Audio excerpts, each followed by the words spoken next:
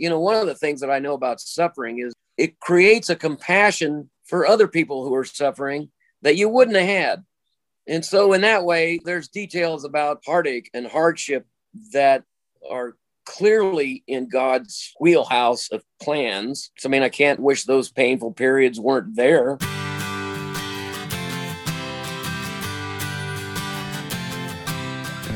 You are listening to the Christian Music Archive podcast, part of the New Release Today podcast network.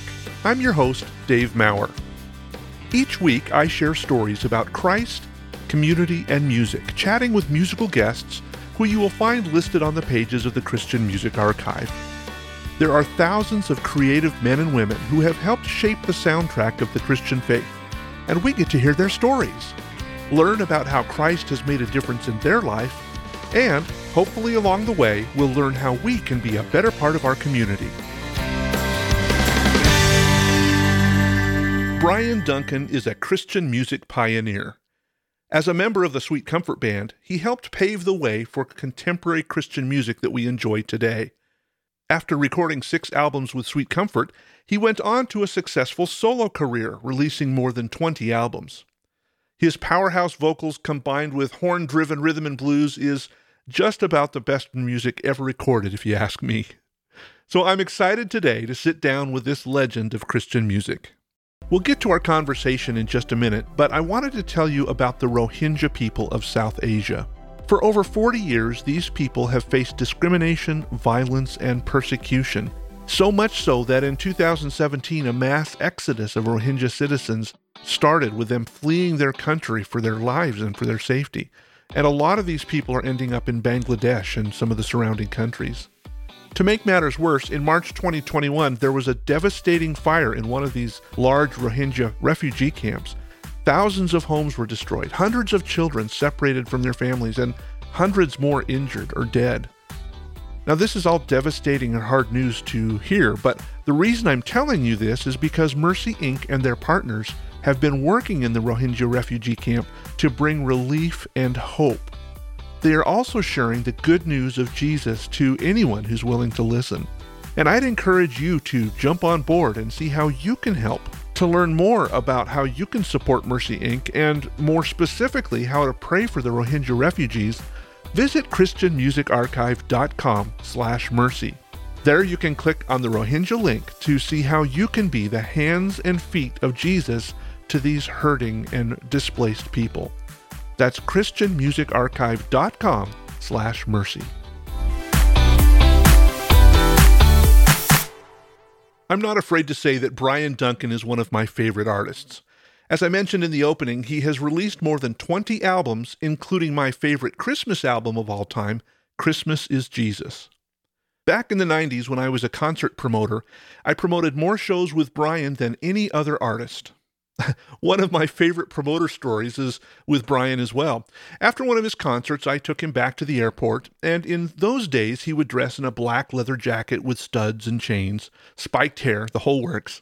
This was also before the strict TSA screening that we have today. Anyway, we walked through security checkpoint together, and all of the alarms and lights went off because of Brian's leather jacket. But nobody even batted an eye or came to look at what was going on. The security agent was so busy searching through the purse of this little old lady who I'm sure had some serious contraband. Brian looked at me, laughed, and said, "You wouldn't believe that this happens all the time."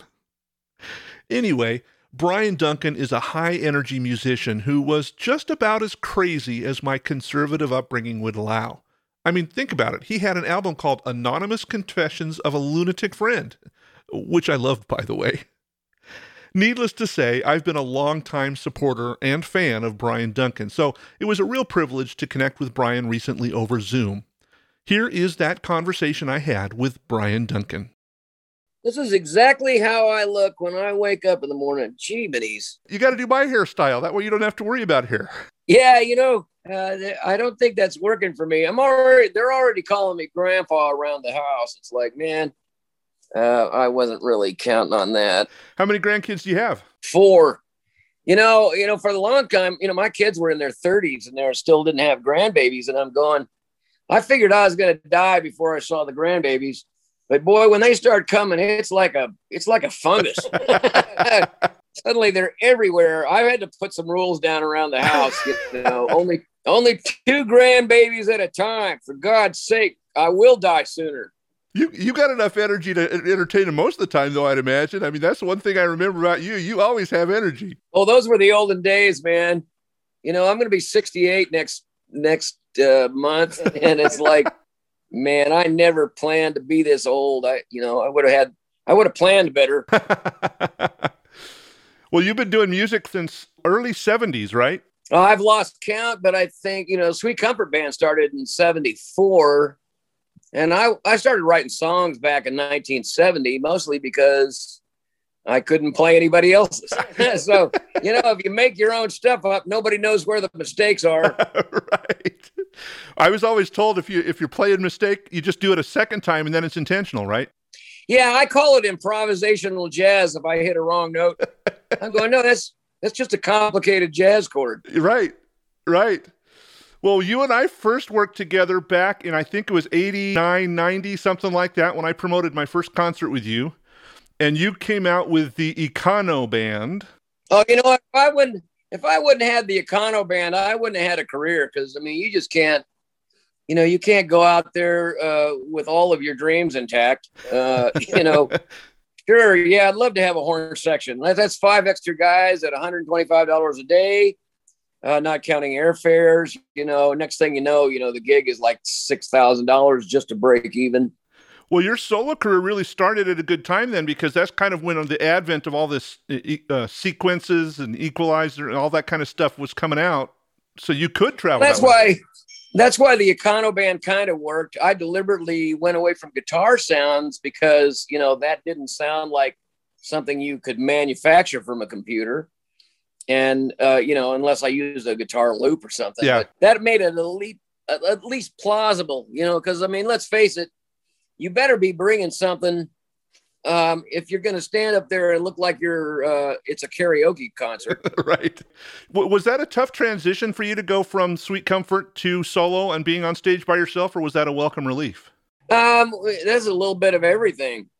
When I left the band, I just wanted to get off the road, and I was tired of not making any money. Right. It just never paid for itself. I was 30 years old, about to have a baby, my first kid, and I'm making $200 a week at best. And it's like, man, of course, everybody talked about the Sweet Comfort Band days like it was, some kind of glorification. I'm going, all I remember is sleeping on guitar amps in the back of the van.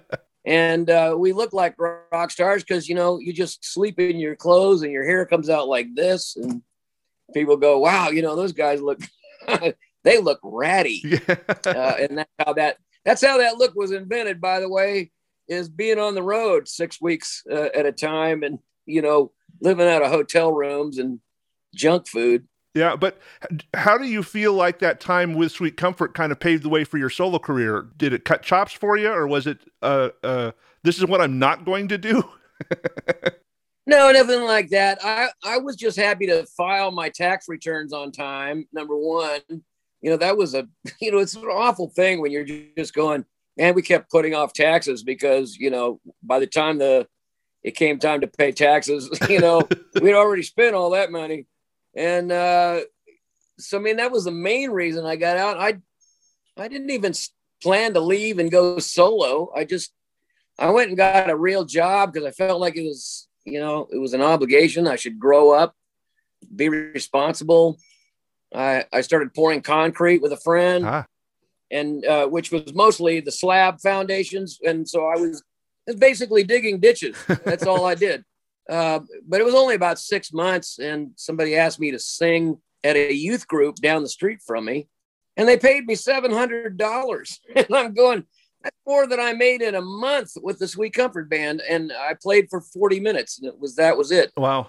So I thought, well, maybe I ought to, think about this. And so I went to a guy and asked him about, management, and I was signed to Light Records. Yeah. Probably a year after I left the band. It was a little awkward being up there on the stage by yourself. You better have something to say. And, in I don't know if you remember the Sweet Comfort Band days. I was just the piano player in the corner. I was kind of off to the side of the stage, and I would just sing the songs. I would never say anything to the audience. I mean, almost nothing. Right. And if I did, it was something smart. Like get me in trouble, get the whole band in trouble. What did he mean by that? And even when I did it, even when I went solo, we had a formal apology letter because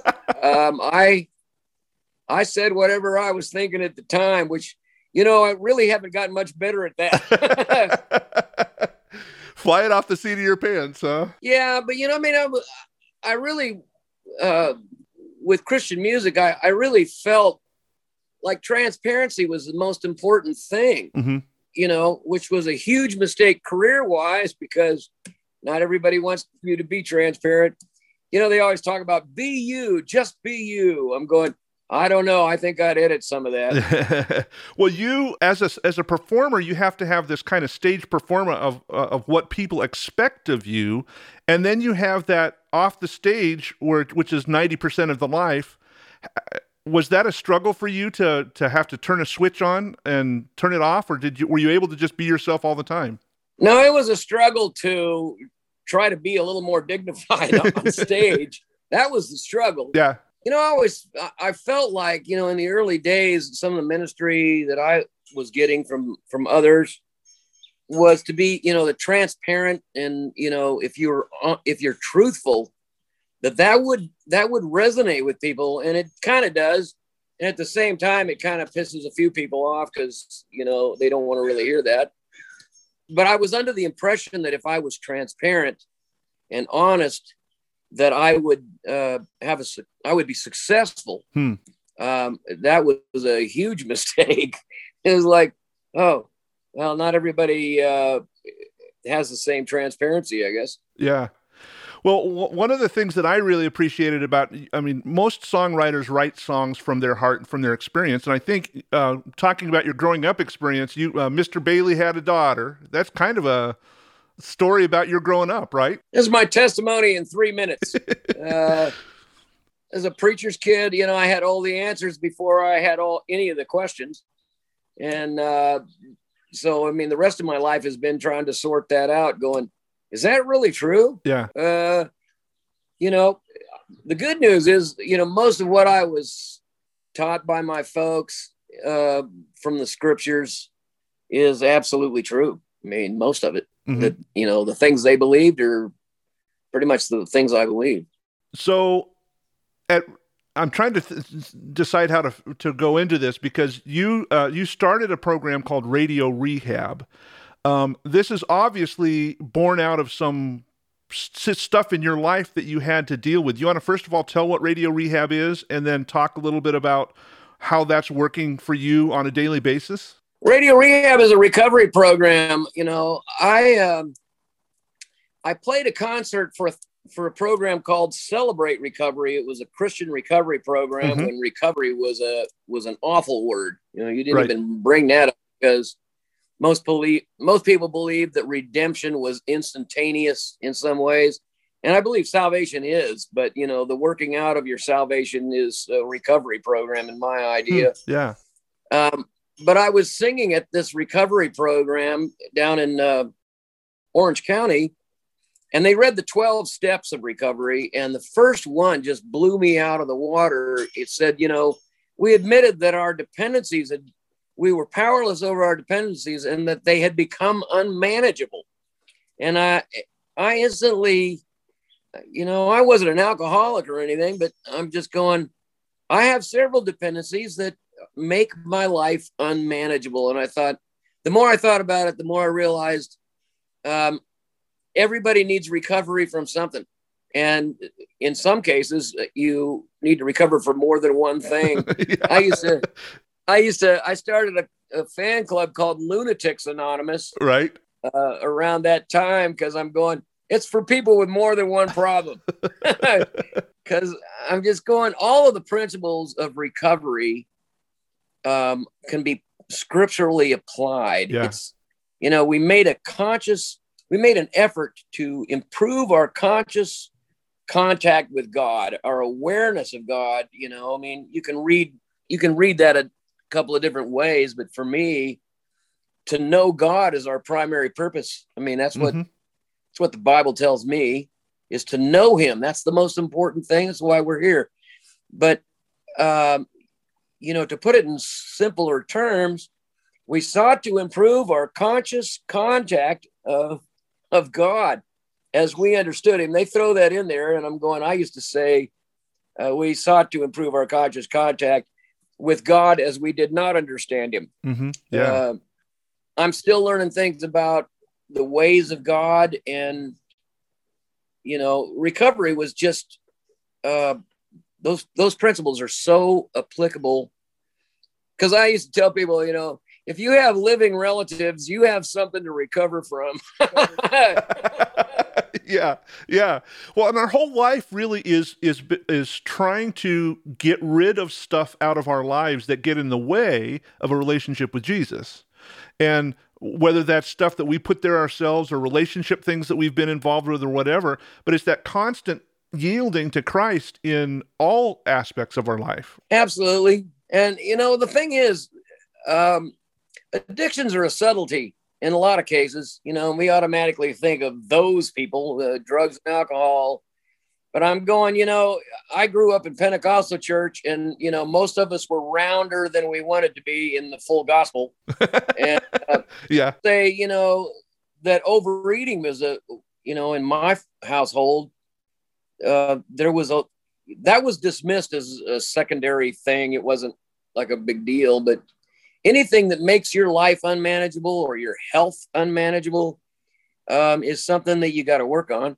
And so when I started Radio Rehab, I'd been going to a recovery program since 1990 because I was suffering from approval addiction. I would do anything as long as it didn't make anybody unhappy.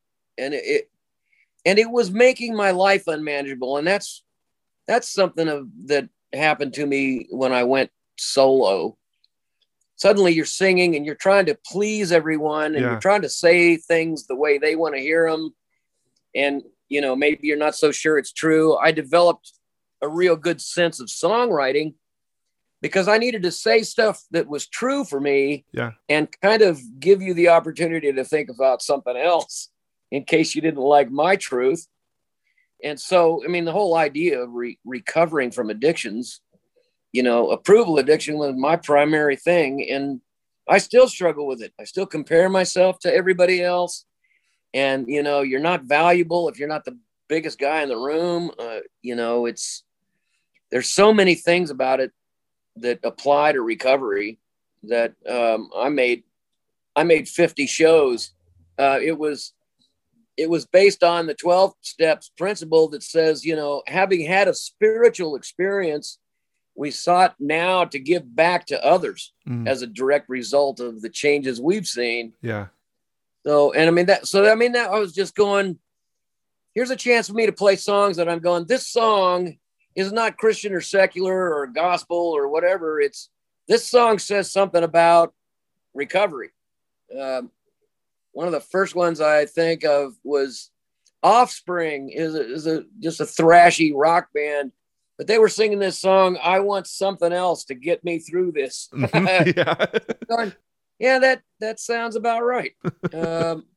Even when you know Jesus personally, there's still ways in which I just, there's a lot of downtime where God's kind of not telling me what we're doing. So I'm going to I wind up building a golden calf over in the corner. I'm going, get over yourself. At some point you are a flawed individual. And that's at the end of the day, that's the whole point of knowing Jesus and understanding what he's doing for you, granting you grace to not be perfect right now. Mm-hmm. Like you, I'm a preacher's kid. I grew up with this whole notion of I've got to be on when I'm in public. I've got to, pleasing people. That's a real big thing for me. For me, one of the things that I've had to wrestle with is how do I see myself as God sees myself? The wrestling of what I look like, what I do. Is this good enough for God? When the reality of it is he created me like this. Maybe I took some of this stuff and went south with it, that's for sure. But how do you get in your mind to where you see how you appear in God's eyes? I'm still working on that. You'd think I'd have it down by now at my age. I watched this TV show called The Chosen, and it was about the woman at the well. Mm-hmm. And God tells her intimate details about her life in a non-judgmental way. But in the script, he kind of explains to her what some of her behavior was about that she didn't even know. Mm-hmm. And I mean, it just flipped her out. And I'm going, that's the way I feel about recovery. When God shows me something about myself in a non-judgmental way and says, this is why you are where you are. Mm. And, when I started in recovery, I was thinking that I was just broke. I was a broken person. And then I heard a poem the other day that said, you're not broken. You are merely unfinished. And I thought, that's cool. It's an amazing thing when you start to realize that even your definitions of anything are finite.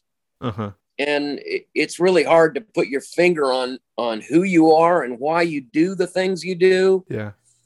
But I remember, she goes away. The woman at the well goes away and tells the whole village because she just can't believe that this guy knew her better than she knew herself. Yeah. And I thought this morning, I was thinking about it in devotions that if God told me something that made sense to me about who I am that I don't even get, I would drop everything for that truth. Yeah. I really would. I would drop everything for the honest truth about why I'm here. And, at the end of the day, that's still what I preach. Well, I appreciate on your Radio Rehab page, one of the paragraphs you wrote was, the best changes I've ever made in my life were a direct result of the pain I was in. All of the biggest songs I've written were a reaction to pain. My closest relationships have been born through mutual suffering. Yeah. Yeah. Why is that the case? Why do we have to hurt to do stuff? I don't know, but I've learned in my older age, as we face health issues and our friends are dying, and that I've learned that there's a reason for suffering, that God allows suffering for a purpose. And the fact that it's here, there's no point in asking why it should be. It simply is. Mm-hmm. Number one, it removes a great deal of shallowness. And it forces you to find a better way. It is no pain, no gain. Right. It's an ironic thing. And it's one of the aspects of God that I, don't quite understand. And I used to question a lot more than I do now, but end of the day, I can't regret the pain that I was in, because that brought me to where I am now. Yeah. And all of the songs, one of the things that I know about suffering is it creates a compassion for other people who are suffering that you wouldn't have had.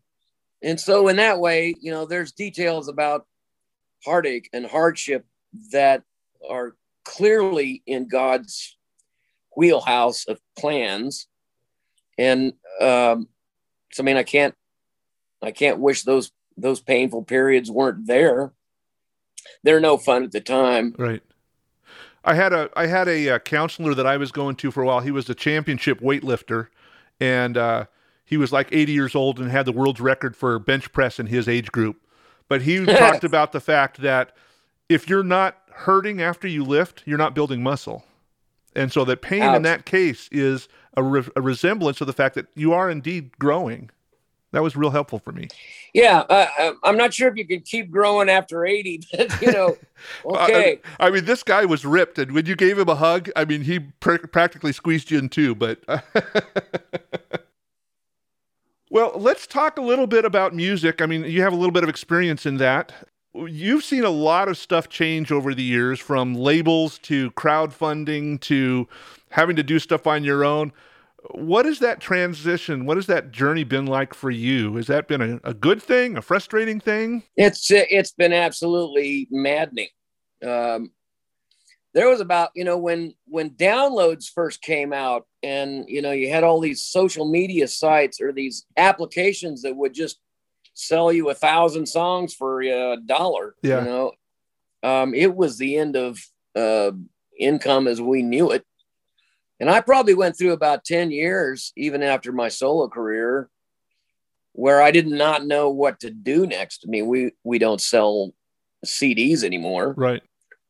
And now, I mean, even now, the platforms that keep popping up for social interaction are so varied, and some of them are there for a little bit and gone, and everybody's everywhere. I mean, there's not a universal platform. Even radio is not what it ever was in the past. And so, and I think everybody's just struggling to have a sense of community, especially in the COVID times we're in now. Yeah. I don't know what God has intended. It's almost like the very beginning of time when God allowed the nations to be split and have their own languages, and now they can't talk to each other. I'm going, this sounds kind of like the new social media platforms, kind of like the Tower of Babel. Yeah. God forbid you have 5 people on the same network. Yeah. Well, you mentioned a word that is really important to my podcast, and that is community. You talk about the community that is missing.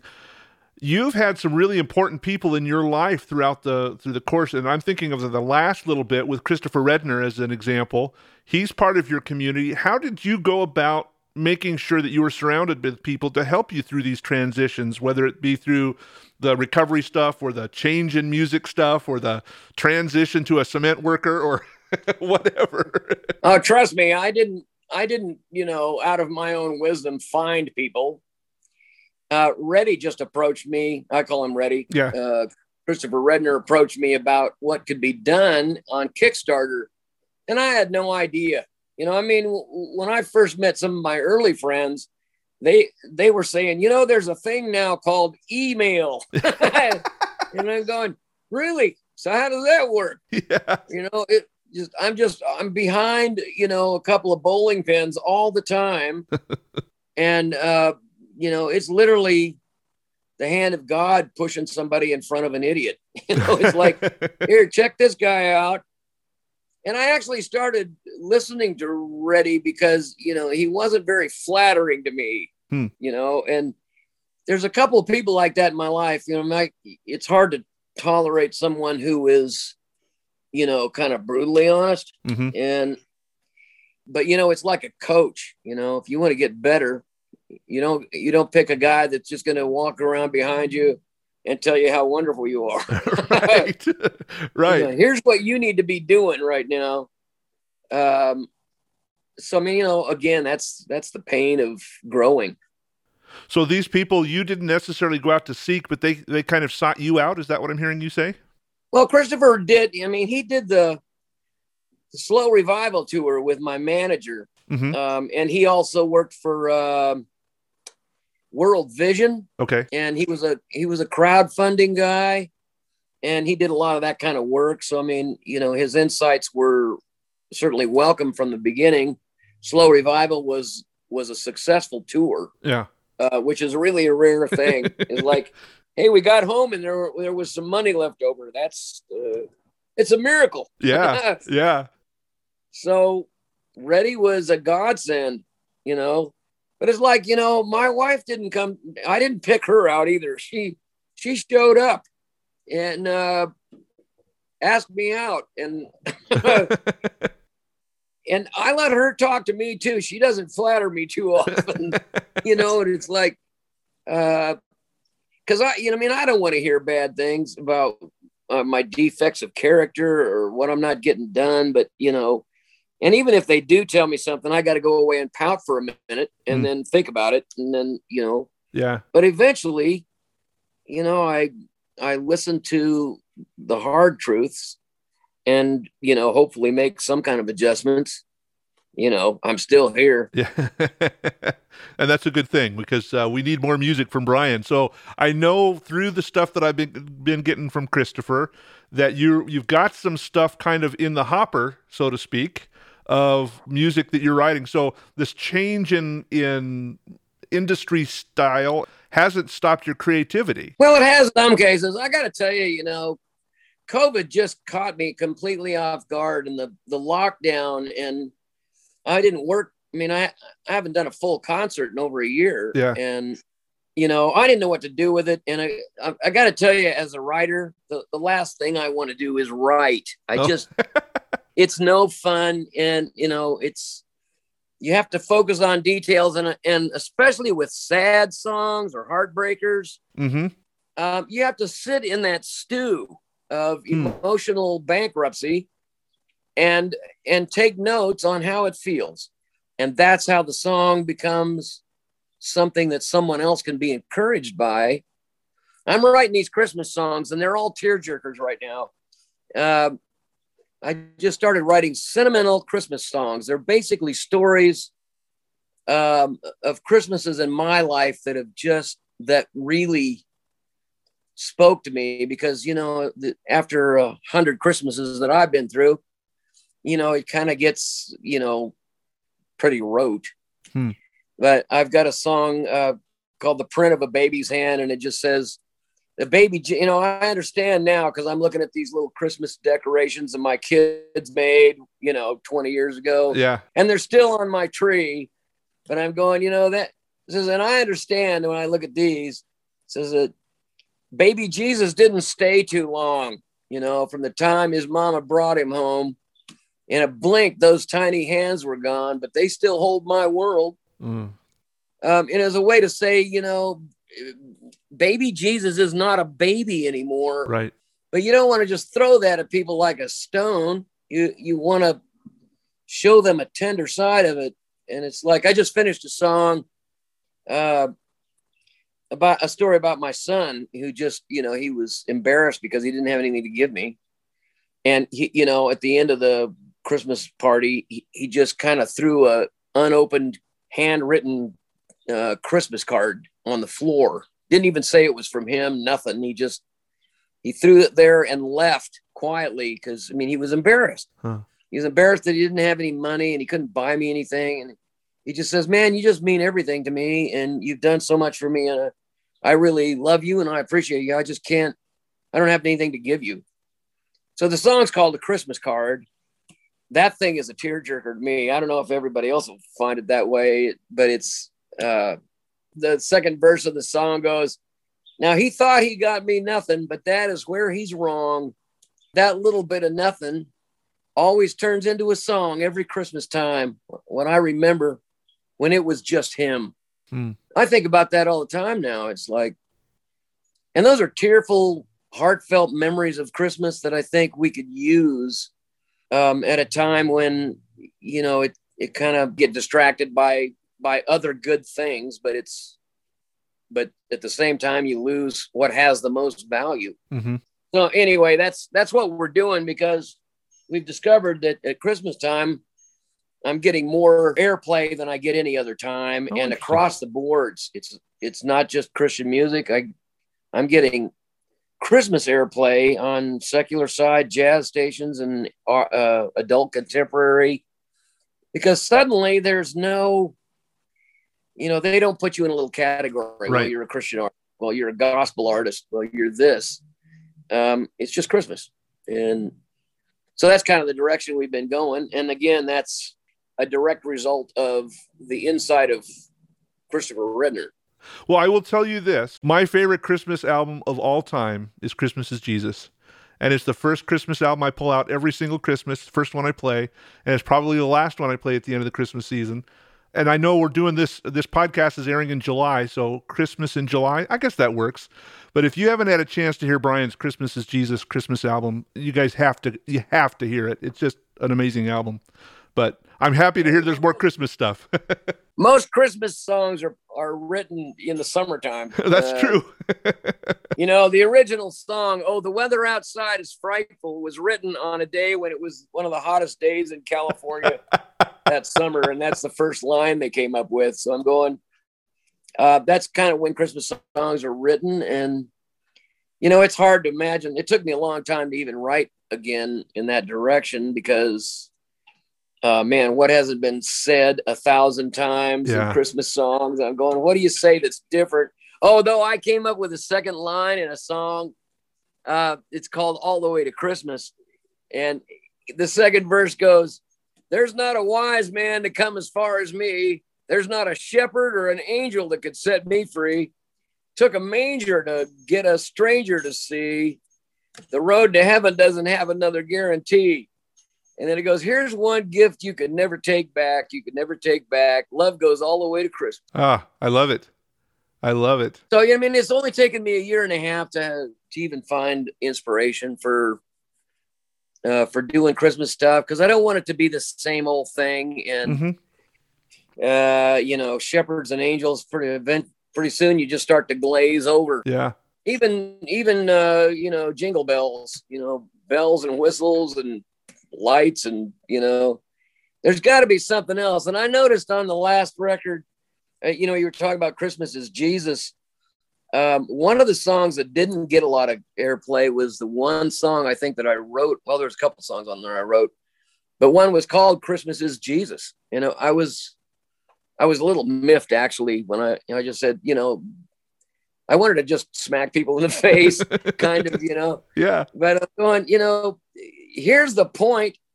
I don't like that song that much these days, but there's a line in there, a star from the heavens has fallen for you. And I thought that was maybe the only good line in that song, but that song, you know, here it is 20, 30 years later. And that song got more airplay this year than it did when the record first came out.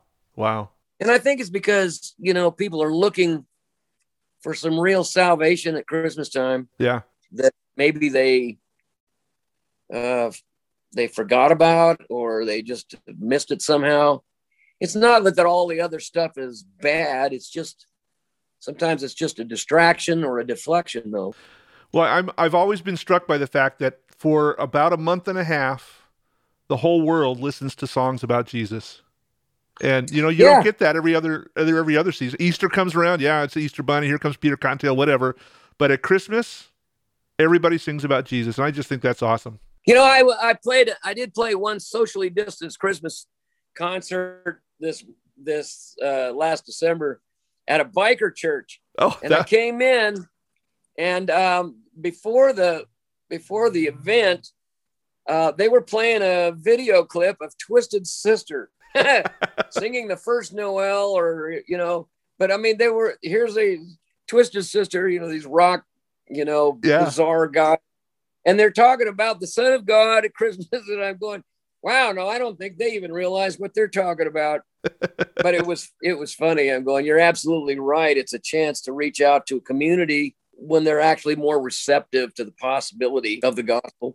So anyway, I mean, the whole point, I told my manager, you know, because I've always gotten on camera and said, hey, I'm going to do a Christmas record. You know, you should help me raise money for this, because everything I do now is crowd funded. Right. But I thought the best way I could convince you that this is a worthwhile endeavor is to play you one of the songs, like this song I just finished, The Christmas Card. If I played you that, you would instantly want to be a part of it, because it's a way of speaking to people from their heart, you know, on a heart level that's not, you know, you ought to get right. It's like, here's the memories that matter. I have a couple of songs like that, you know, would be a better representation of why you would want to support another Christmas record when there are so many to pick from. I want this record to be different. And I think at my age, I'm really getting, you know, soft in my old age. You know, I cry over stupid things. You know, I get all mushy around my grandkids. I've got a little 1-year-old throws her arms around my knee and puts her head on my knee, and is like, it's a feeling like I've never had before. And I'm going, am I getting soft? Is this what grandpas do? They turn into mashed potatoes. So I'm singing songs of my own, of the things that have moved me in the last 10 years of, you know, spending Christmas with now my wife and my kids and my grandkids. You know, last year, my mom died and my dad had already passed away. And it occurred to me, I'm going to do a song too called An Empty Chair at Christmas, or Since You Went Home for Christmas. Is like, you always hear these people go, please come home for Christmas. Yeah. But I'm going, this is another concept that you don't get till you're in your 60s, is like, since you went home for Christmas, it's like I started to realize I'm the oldest guy in my family now. Yeah. You know, my uncles and aunts are all gone, and my mom and dad are gone, and going, wow, they left me in charge, which is really a dangerous thought. That's funny. Well, Brian, you spent a lot of time playing with a lot of different people over the years. I was wondering if you could somehow put together a dream band that would have anybody from either current or yesteryear.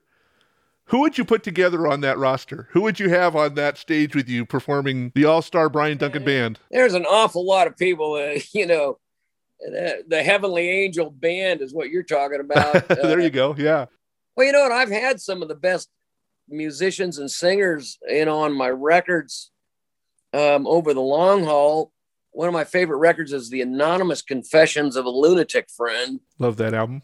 And I had Steve Porcaro of one of my favorite groups, Toto. He was the drummer for Toto, and he came in and played on it. Dan Huff played on guitar. He played with Giant. I mean, I've had a myriad of great bass players, but Nathan East was, yeah. You know, when he came in, he played with Eric Clapton and a host of other guys. But, you know, I was all giddy when he was in the studio. And then Peter Wolf was a producer for Chicago, played Hammond B3. But, you know, even the Neo Soul Band guys, you know, Phil Curry on Hammond B3 is just stupid. Uh-huh. You know, the guys that were in that band. So, you know, but I haven't played with too many people that were bad. Really. Yeah. Well, you've played with so many good ones. I thought it'd be fun to hear kind of, you know, what some of that sweet spot for you. So one of the things I've noticed with a lot of artists is as we get older, and I'm not an artist, but we tend to mellow out a little bit. Can we expect another hardcore R&B kind of a sound from you? Big horn section. I know horns aren't real big things these days, but you know. Well, you know, I'd love to do that, but again, if you're crowdfunding, you know, it's hard to know what your budget is going to be. Yeah. I was talking to one of my old producers when we did Mercy and the Slow Revival record together. And I mean, it was full horn sections and, you know, throw down. And, you know, if you give me a track like that, I'm going to start screaming, you know, what I mean, that's James Brown to me. Yeah. But, you know, I walk behind Jesus and I'm going, you know, he would have to provide a budget for that kind of record. But I was talking to producer Dan Postema from my olden days. He just turned 70. Oh, wow. I said, you know, I feel like I can't do anything anymore because I don't have the money to do it. You know, I can't hire the big time people. And he reminded me, he says, Brian, what's the biggest song you ever recorded? Well, it was I Love You With My Life from the Sweet Comfort Band days. It was a #1 single in 3 different decades. Wow. And he said, there was nothing to that song, no offense, but I mean, it didn't need a big band. It didn't need a horn section because it was about what the song said. And that's kind of what I'm focused on at this point.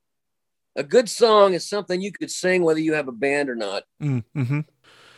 So as you're looking back over your career and you've done so many cool things, do you have one kind of pinch me moment that stands out that, oh my gosh, I can't believe I got to do that? Oh, man. You know, the funny thing is I think of disasters more than I think about the good times because there was so many to pick from. Yeah. That's all I'm saying is, you know, that gig where everything blew up, you know, when you broke down on the freeway and spent 8 hours on the side of the road at 3:00 in the morning, skateboarding on the freeway because there was no traffic. Man, I can't. Probably one of the best things was, you know, when I had all of those, you know, all of my favorite guys in the studio playing that. The Lunatics Anonymous record was pretty amazing. And working with Michael Omartian. Oh yeah. On the Mercy project. I had to pinch myself then. Yeah. Cause I mean, that guy could write a song. We started a song called Step by Step And I just went out of the room to get coffee for the two of us so we could write this song. And he had the whole track done in like 10 minutes. It was like, I come back and my coffee isn't even, cold. And he's already got a track. That had to have been a pinch me moment. What I'm hearing you say is your pinch me moments are all wrapped around relationships with people. Absolutely. Even these songs that I'm telling you about at Christmas, the pinch me moment at Christmas was my son giving me nothing. He had nothing to give me but a Christmas card, but it meant everything to me. I have it framed in my office to this day. That was 15 years ago. Yeah. And I've got a song I'm working on about my daughter who lost a diamond ring in all of the hubbub of Christmas opening presents. And we almost lost that ring in the wrapping. And I thought, we found it because I had taped the whole Christmas service or the whole Christmas opening. And I thought, here's an example of why we revisit the traditions of Christmas so that we remember what has the most value and we can find it again. Yeah. But that was about a relationship with my daughter. And one was about my son. And the missing chair thing will be probably about my mom or my folks being gone I mean, the thing is, God speaks to me most often through his children. It's kind of surprising. I mean, because, they are irritating too. And they sometimes they speak for the devil. But I'm going, everything that's ever stopped me in my tracks that I've written songs about has been, a mother telling me about losing her son, or a guy called me yesterday. His wife died of cancer yesterday. And, these are moments that really didn't involve me. But they are part of my life because these people had the trust in me to call and tell me about their story. Yeah. And that makes me feel more important than anything else. When my kids come and tell me what's going on in their lives, I almost can't hear them because I'm so honored that they have the nerve to tell me what's not going right. Yeah. And I'm thinking, wow, I'm so self-conscious and self-aware that I might have missed part of the story. Every Saturday, we send out a prayer newsletter to a bunch of folks who are committed to praying for artists. What can we be doing prayer-wise? How can we lift you before the Father in the weeks and months ahead? The number one thing is, we're all looking for ways forward in the future. The world is definitely changed in ways that I don't know how to adjust to. Mm-hmm. Our biggest prayer right now should be for a vision of what God has in mind in the next 12 months. And how can we be a part of it? That's, a lot of I've been slow to respond, even with writing songs, because I don't know kind of what needs to be said the most. But I think, there's a reason why Christmas is Jesus is a song about Jesus and Christmas. Yeah. And that came back stronger than ever because I think people are, want to understand the grace of God and his plan for salvation. And I don't, we can't deliver that the same way we always did. It sounds like, you just go out there and quote scriptures, but there has to be some wisdom behind the way you quote scriptures. I always post on my social media a little thing on Twitter called It's in the Bible. Mm-hmm. It was like, rather than, because it sounds more interesting than to say the Bible says, because that has a condescending tone to it. But if you say something and then say, by the way, that's in the Bible, can you believe it? Yeah. It invites people to approach the truth and the love of God and the grace of God. And man, I want to be a part of that somehow. Mm-hmm. And so that's what I would pray for. Brian Duncan has been such a key person in my Christian music life. From my first purchase of a record that was Have Yourself Committed, to being able to promote multiple concerts with him. And, Yes, I've been part of almost every crowdfunding campaign that he has run. I hope you don't mind me putting on my Brian Duncan fan hat as we chatted today.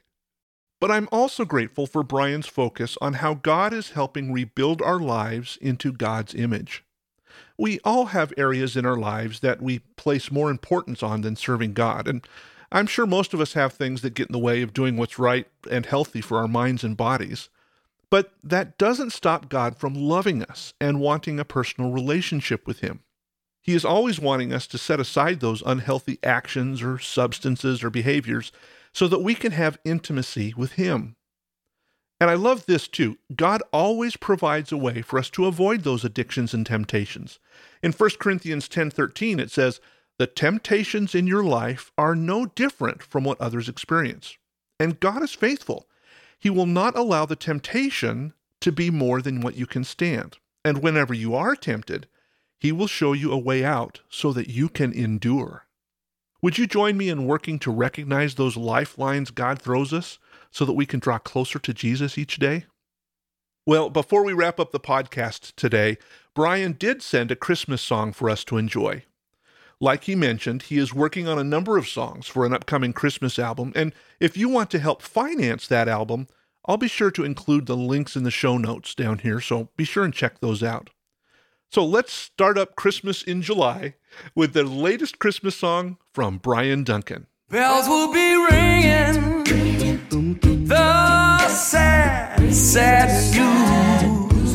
Oh, what a Christmas to have the blues.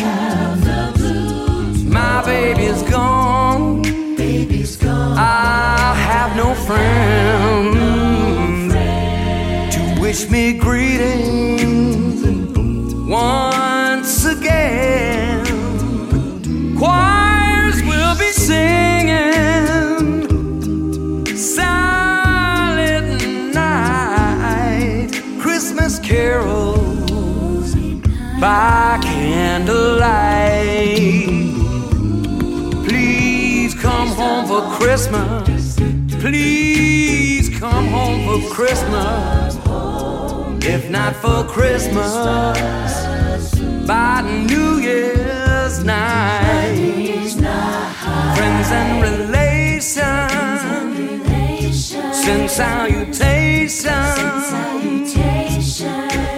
Sure as the stars shine above. But this is Christmas. Yes, Christmas, my day. Time of year to be with the ones you love. So won't you tell me you'll never more roam Christmas and New Year's will find you home. There'll be no more sorrow, no grief or pain. Then we'll be happy, happy once again. There'll be no more sorrow, no grief or pain. And we'll be happy, happy once again.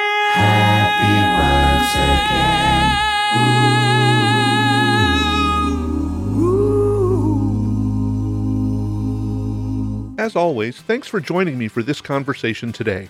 I am grateful that we get to spend this time together each week hearing stories of God's amazing faithfulness. As a regular listener to this podcast, would you mind taking a few minutes and rating it on your favorite podcast app? Reviews and ratings really help spread the word so that other folks can hear about these great conversations. And if you have comments or questions for me, please feel free to drop me a message on any of the social media platforms. You can find me on Facebook, Instagram, Twitter, and Patreon by searching for @CCMExchange. Or you can always drop me an email on the website christianmusicarchive.com. I'm really looking forward to our time together next week when I have another great conversation with one of the musicians you'll find on the pages of the Christian Music Archive. So until then, remember this: God loves you. In fact, He's crazy about you.